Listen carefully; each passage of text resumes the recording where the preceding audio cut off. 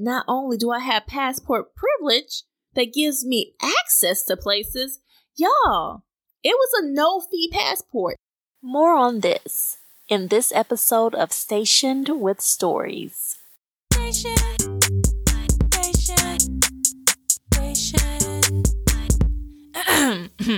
Station with Stories. That's it. All right. You are listening to Stationed with Stories. I'm your host, Kalisha Hollis Jesse. And before we get started, let me just say that these are my thoughts. And they do not represent or reflect the positions, opinions, or views of the U.S. Armed Forces in any way. All right. Now that we got that out of the way, hi peeps. So excited. Let's jump right into this episode with saying Happy 4th. Happy 4th of July. If you're listening to this on the day it airs, it is July 4th. And I'm sure somebody is out there cooking, grilling, getting ready to see fireworks or putting on a fireworks show themselves, watching movies, playing games outside, outdoor stuff, at the lake, at the ocean, whatever you are doing. I hope that you're celebrating, right? I hope that you are celebrating life and having a good time. You know, that's what life is about. Celebrations, having a good time. So anyway, let's jump into what I am reading. Y'all, this past week, I read Pachinko by Min Jin Lee. And it was a National Book Award finalist. Came out in 2017. Pretty sure I got that right. And y'all, before I get into my 3 words, it was a really, really good book. I really enjoyed it. My 3 words, crushing, saga, and symbolism. And just so you have a backstory of the book, it is historical fiction. It is really, really, it is quite a tale. It starts in the 1930s with the Japanese occupation in Korea and China. But this story is really about a Korean family, multi-generational stories of this particular family. And it goes all the way up to 1989. I believe that's where the story ends. So many decades of this family. And it is a war story, of course. So World War II is going on, or the amping up to World War II. And then after all the fallout and how it impacted these families, and particularly this one family and the families around them. That's the backstory of Pachinko. So let's start with crushing. This story was crushing because there was tragedy after tragedy after tragedy. But what's interesting about how the writer did this, the tragedies were shocking, but also they were welcome tragedies. I guess at least for me. And when I say welcome tragedies, they weren't portrayed, they weren't written in a tragic way that just left you boo-hoo crying. It left you just saying, why? Why must the world be so cruel to good people? Why? That was the way I felt just layers and layers of tragic truths happened in this book. It was just like, why? But why? Good, decent people. Why must this happen? Man, and I think that is a talent to be able to write tragedy in ways that just leave you gaping at the mouth and wondering why, just questioning life. And also questioning her, why, like really, why must all these people go through this, and particularly the deaths? And I'm going to try not to let this be a spoiler for you all, but just so you know, you got the 3 words at this point. Go read the book, okay? If you so choose. But I will maybe say some things that share a little bit about what's happening in this book. So anyway, it was crushing. The losses were crushing. They weren't tragic, but they were crushing in ways that felt inevitable. Saga. My second word was saga. It's a saga. And what's funny, I didn't actually read the book jacket, and I read this on my Kindle app. So I read on my iPad on my Kindle app. So I didn't have necessarily a jacket, but I didn't even read the synopsis of it. And so I didn't know what I was getting into. And sometimes it's really a lot of fun that way when I open a book and I have no idea what's going on. Like last week, I talked about a book that has a movie to it and lots of people know about it because it spawned a movement. So yeah, I kind of knew what I was getting into. This time I didn't know at all. I was just like, heard it was good. Let me go ahead and read it.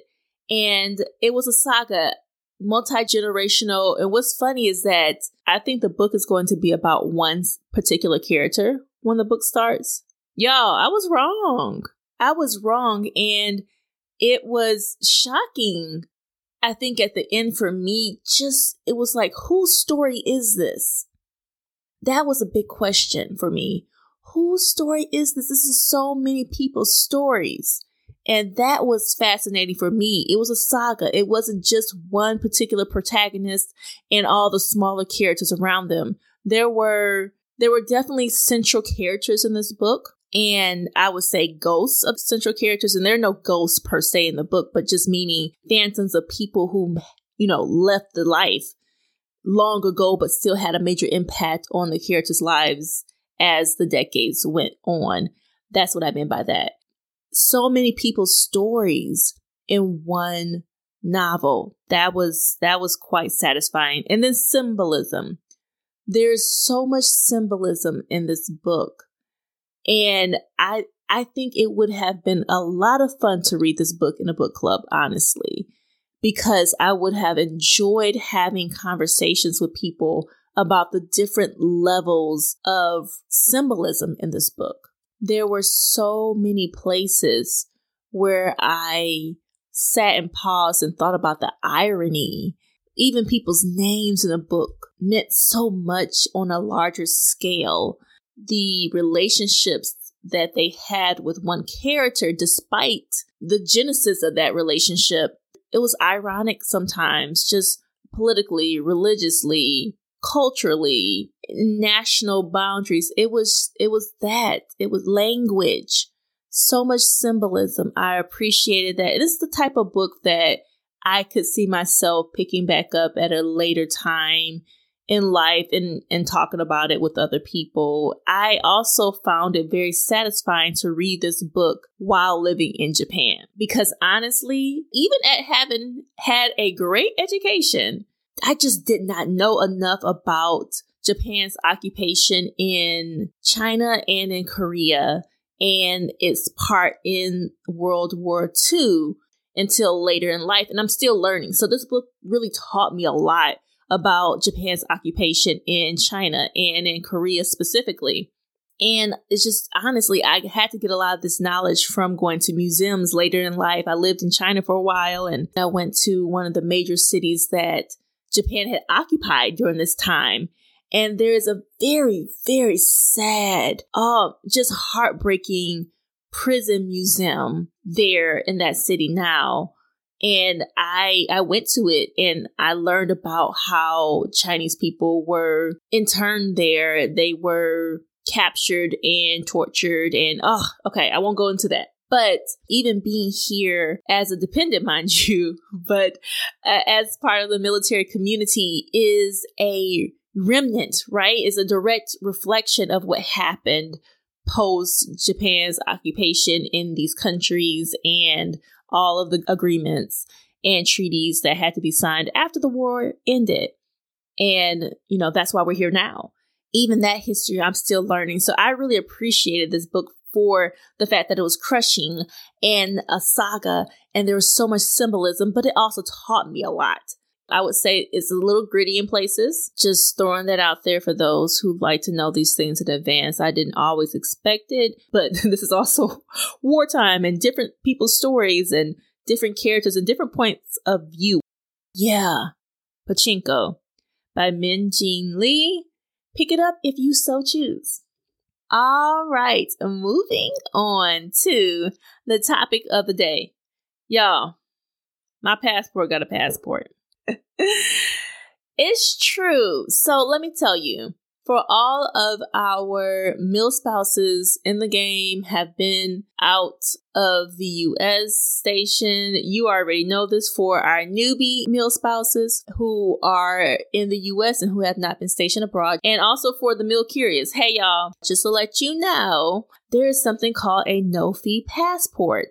No hidden fees. Yes, my passport has a passport. It is true. So before getting to Japan, we had to do a lot. Y'all, it was a lot. We had to get ready for me to go. My husband had orders to Japan. And as a dependent, I had to also get clearance to come over. And one of the things we had to do, I had to get what is called a no-fee passport. And no lie, y'all, I have 2 passports that on the outside look identical. 2 U.S. passports, right?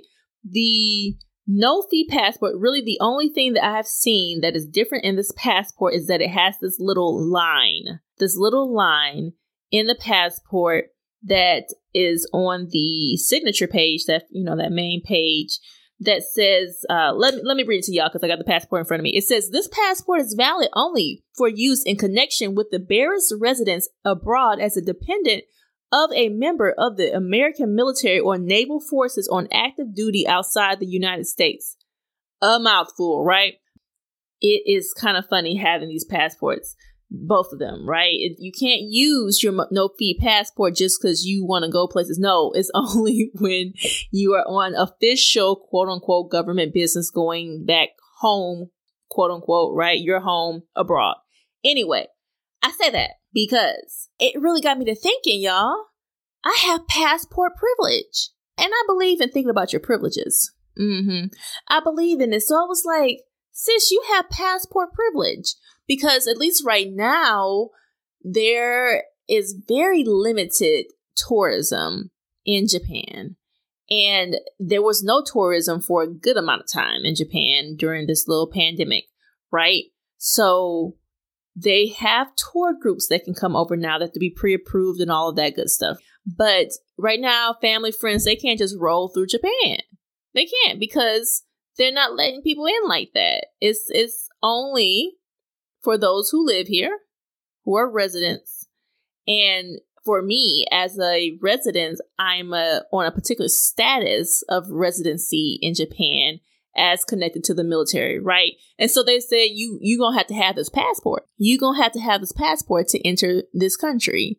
It is a privilege. And I was just thinking about the fact that not only do I have passport privilege that gives me access to places, y'all, it was a no-fee passport. And the reason they call it a no-fee passport is because there are no additional fees. No additional fees. Just think about it. I have a document that usually costs a decent grip of money that gives me access to places that not everyone can access. And it was free. Y'all, no hidden fees. It was a little bit of a headache having to go up to the office and turn in things and this and that. And then my name wasn't on one particular document, right? And for my husband's orders. So he had to go back and talk to the detailer, blah, blah, blah, this, that, and other, right? But we eventually got together and there were no hidden fees. And it got me to thinking, y'all, no fee access is good access. Yes, we need more no fee access to things. I mean, even to get a driver's license, you have to pay somebody, right? You go up to the DMV or the RMV or whatever they call it in your state, and you pay money for people to give you this license to have access to driving. Most things you have to pay to get access. They give you a little plastic card or whatever, a little QR code, whatever it is, and you have to pay to get that access unless it's job related, right? And if it's job related, that means you have a responsibility with that access. But I love it. No fee access. And I just thought, what else in life is good no fee access? And I just thought library cards. And yes, we do pay taxes for library cards and libraries and all this thing. But still, that just a small little price to pay that it was going to come out anyway, right? But I just think about all the people who are not using their access to libraries. No fee, no hidden fees. You go up and you say, hello, my name is so-and-so. I live at XYZ place. Please, I would like a library card. It will give me access to all these things. Y'all, I ain't lying to you right now. A lot of the books I read it on my Kindle app because I have the Libby app, and it is great because I can access library materials, digital materials via the app. And I'm not even physically there anymore, but I still am a card holder of the library, and I'm thankful for that. Access, no fee access. Yes, it is good. It is good for the people. Y'all, what do we have access to that we are not accessing? Do y'all got a library card? I hope everybody has a library card listening. Yes, it's a good thing. Utilize your public library. I was just at the library the other day getting some cookbooks and some Japanese study books. It's good. No hidden fees. I mean, because let me tell you, there's some places where you have access at a fee. Most places, right? You can't even go to a bathroom in a city without having to pay for something to use the bathroom. Why? Why is that? Why is that? And it's interesting. I lived in California for a short bit, Southern California, and there's a large unhoused population there. And I just think, listen, where are the good public bathrooms? Scarce. They are scarce. But you go through the city and you see all of these restaurants and theaters, and they won't let you use the bathroom until you pay for something. See? Hidden fee. It's a hidden fee. We need more no hidden fee access. No fees. Yes. So many things, guys. So many things. Anyway, I'm going to leave that right there. What can we access today that does not have some hidden fees to it? I'm going to let you think on that. All right. So moving on to the last segment of the day. Y'all, I am so excited. I am sharing with you a piece that I wrote years and years ago. And I sat with it and had fresh eyes looking at it, editing it. It was a lot of fun to see this piece grow from where it was when I first wrote it many years ago. It is called Left Too Soon. Margaret Washington was cold by the time her twins arrived. Lying across a wicker rocker, Afghan sitting on her slender legs. Tempa scanned the little sitting room. It was cramped with old lady things like dollies and cat figurines and White Diamond's perfume bottles. Things too old for a woman of only 52. She turned back to her mother to stare at her outline just a bit. Margaret's light brown skin, narrow nose, and tangled curly black hair matched the pictures of the woman tucked carefully away into old photo albums kept by relatives who hadn't seen her in decades either. They had the same long fingers, Tempa noted. Their dad's hands were short and stubby. Of course, those genes had come from this stranger.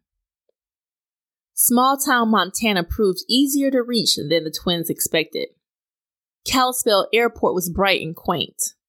Snow-capped mountains seemed in walking distance, though they were miles away.